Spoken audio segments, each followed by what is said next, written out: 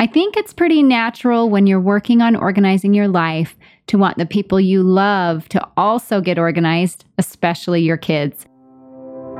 Welcome to the Life Organized podcast. I'm your host, Jenny Layton, and right now we have a phenomenal opportunity for you to get organized. How would you like to be in on a live Get Organized boot camp where you can work shoulder to shoulder with me, my team, and the members of my Life Organized membership to learn the 3 core routines of an organized life? If you're ready to get rid of the clutter, stay on top of your life, and have a lot more time and energy, the Get Organized boot camp is what you've been waiting for. Starting September 11th, I'll meet you live on Facebook each morning at 9 a.m. Mountain Time to answer your questions and cheer you on, as each day you'll receive a short 10-minute training to help you implement one of the 3 core routines. And as a bonus, you'll get free access to a live Clutter Busters experience, as well as the group Q&A call later in the month. This is the chance of a lifetime to get this kind of support, and you'll just love the results you'll see in your home and in your life. Learn more about the Get Organized Bootcamp from the link in the show notes, or go to lifeorganizedpodcast.com/bootcamp to register. And now let's jump into today's episode. Today, we are going to talk about one of the most requested topics I get as a coach, and that is how to get your family, and particularly your kids, to be more on board with being organized. If you're a parent, I bet you're eager to hear what I have to say, because everyone wants to see their kids contribute and be more responsible and proactive and just take more ownership over their life and learn those good habits. And I think also every parent wants to feel less resentful about the imbalance between the amount of messes kids make and the amount they clean up. So I think this is going to be a really good conversation. And just for a little bit of background, the inspiration for this particular episode came in a really subtle moment for me a few days ago. So I was in the car driving to the junior high. It was a warm, sunny afternoon just after 3 o'clock. And my youngest daughter called me to see if I was almost there to pick them up. Now, this particular daughter of mine is pretty on top of things. She's actually really the only one in our family who naturally runs on time. And she has really good executive functioning skills. She's really capable and reliable with her homework and chores around the house and her other responsibilities. So what she was about to say didn't really surprise me. When she asked why I wasn't there already, I said, well, I purposely come a little later so the traffic clears out and it's easier for you to see me and I can find a place to park. And I think that sounds pretty logical. That's what I've been telling myself about carpool for years. But that girl came back right at me with a suggestion. She said, well, why don't you just come 10 minutes early so you can be in the front where you can get a good parking spot and we can see you. You can just bring your laptop and work while you wait so you don't waste your time. Well, like mic drop, this was my 12-year-old daughter. I've had 4 other 12-year-olds, and I can tell you nothing like that has ever come out of any of their mouths. She just can see how to be efficient, and she can see those solutions, and I love it. And actually, the truth about it is that I couldn't really argue with what she was saying. She was making a really good point. So ultimately, I'll spare you some of the details, but I decided I would follow that recommendation and start being one of the quote-unquote early parents. But I want to talk about why, and this is the whole point of sharing this story with you. I decided I would start leaving my house at 2:45 every day instead of 3 o'clock, not so much out of the desire to be the first one in line to pick up the kids, but out of an opportunity that I could see to create the kind of family culture I want my kids to grow up in. So just hang with me here. Being one of the parents that arrives a little later for pickup, one of the quote unquote later parents, it's not that terrible of a thing because really the kids aren't waiting for more than just a few minutes. And that's not really a top concern of mine, whether we're an early parent or a late parent. But when I thought about it a little more broadly, I considered the fact that I was sending a message to my daughter when I was one of the later parents. It really is not so much about whether the kids get in my car at 3:02 or 3:09. It was more about the culture and the identity and the reputation that my daughter would accept as normal. I was one of the moms who came late. And yes, there are worse things, but for whatever reason, at this moment, I asked myself, is this a pattern I want my daughter to be learning? Do I want her to grow up in a family that picks up carpools late and have her think that's what she's going to do when she's a mom? She's going to be a late carpool mom. Because despite that natural aptitude she has for being on time, if being late was the norm for us, when she's the mom driving the carpool, she'll probably be a late mom too. So just for clarification, if I have to pick my battles about our family culture, this little weakness is not at the top of the list, but it did get me thinking about how so many seemingly inconsequential everyday decisions I make, how they add up and eventually create a culture that my family accepts as normal. So it just kind of makes you stop and think about what kind of a culture you are creating, doesn't it? I know it has for me. On LoveToKnow.com, writer Michelle Moline wrote, "Family culture influences the way each family member thinks, feels, and acts on a daily basis. Your family culture influences things like your moral compass, beliefs, values, and traditions. From big life choices and actions to small details, family culture is important because it's a big part of what makes you, you." And I bet you have experienced this. I mean, I want you to think about how much of the way you parent and run a home reflects the family culture you grew up in. So, for example, did your families always make it a point to be on time? Or was having family dinner together a regular thing? Or just even simple things, if you think about, did your mom make you a lunch? Did she help you with your homework? Did she expect you to do chores? Or was she more hands-off? And did you learn to do those kind of things on your own more independently? Did your parents yell? Were cluttered counters a norm?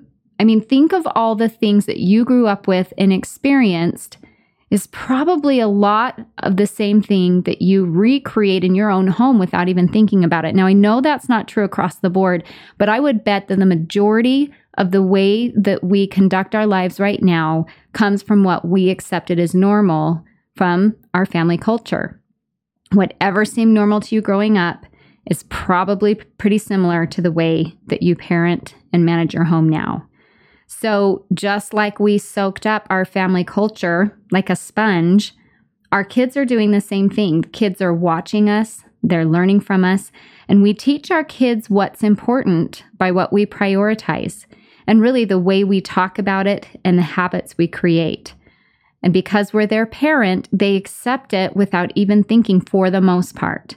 What is that saying about how a fish doesn't realize it's swimming in water because it's all they know? I think that's a really good metaphor for how it is with our family culture and our kids. What they experience in our home is the only normal they know. And in many ways, that's what they're going to turn around and imitate. And I think that's pretty impactful. So I think this is a good time to think about what your kids are learning in your family culture.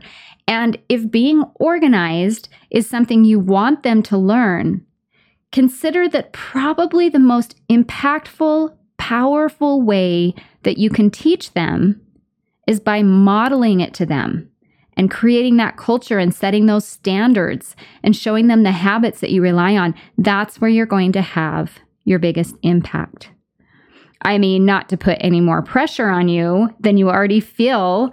I know it's awful how much moms don't feel like they're measuring up, and I don't want to do that in this episode. I don't want you to feel guilty for not being able to do it all. So let's not go there today. We can do an episode on guilt and comparison another day because that's another important conversation. But for today, let's just shift that part to the back burner.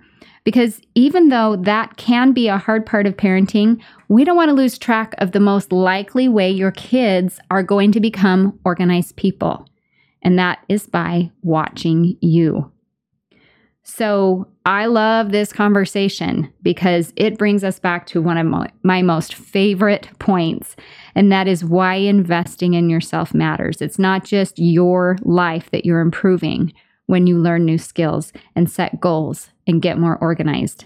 It's kind of like a buy one, get 3 or 4, or however many kids you have free, because your kids have a front row seat in that ripple effect of what you do in your life. They can't help but absorb what you're doing, kind of like osmosis. So here's what I want to do. To wrap up this episode, I want to give you some really easy ways that you can ensure that living an organized life is a natural part of your family culture, so it becomes something your kids begin doing naturally. Because we can try to tell them and teach them all of the things we want to, but the most natural way for them to be organized people is for them to experience what organization feels like inside our home. So let's talk about that today, and then we're going to carry this topic over to the next episode, where I do want to give you some actionable things you can teach your kids, because I know that's what you were hoping for when you started listening to this episode. I know we want to have something specific that we can do.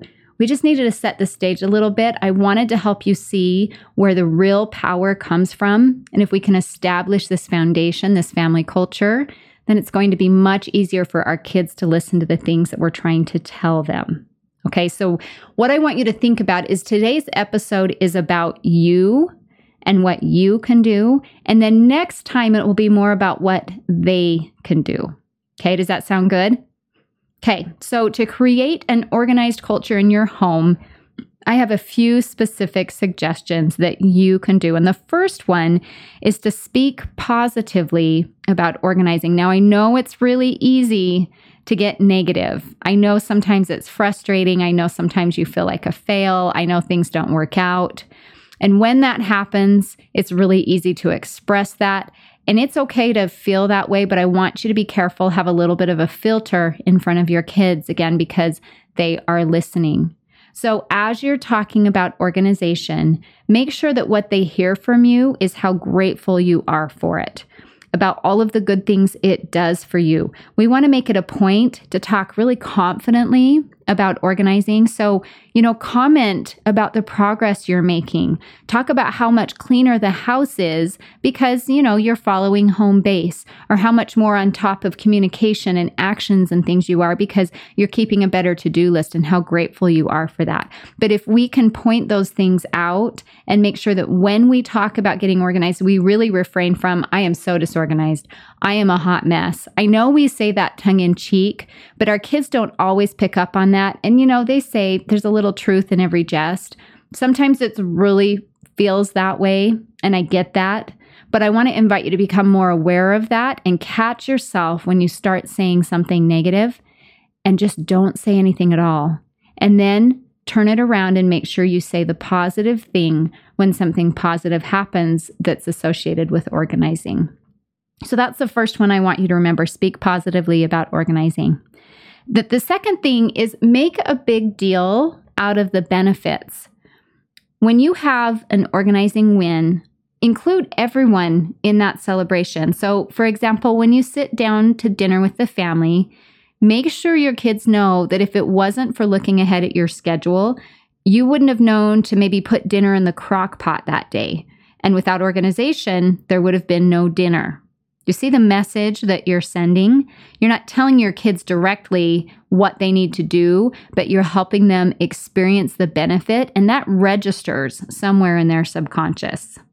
All right, so maybe when the soccer jersey is clean, right when they need it, in time for the game, say out loud, "Good job me for having a regular laundry day so my kids don't have to dig through dirty clothes and wear a stinky jersey to soccer." So they're listening to that. It's going to register somewhere, and they'll be forming unconscious decisions about how they are going to manage a home in the same way they will identify with that.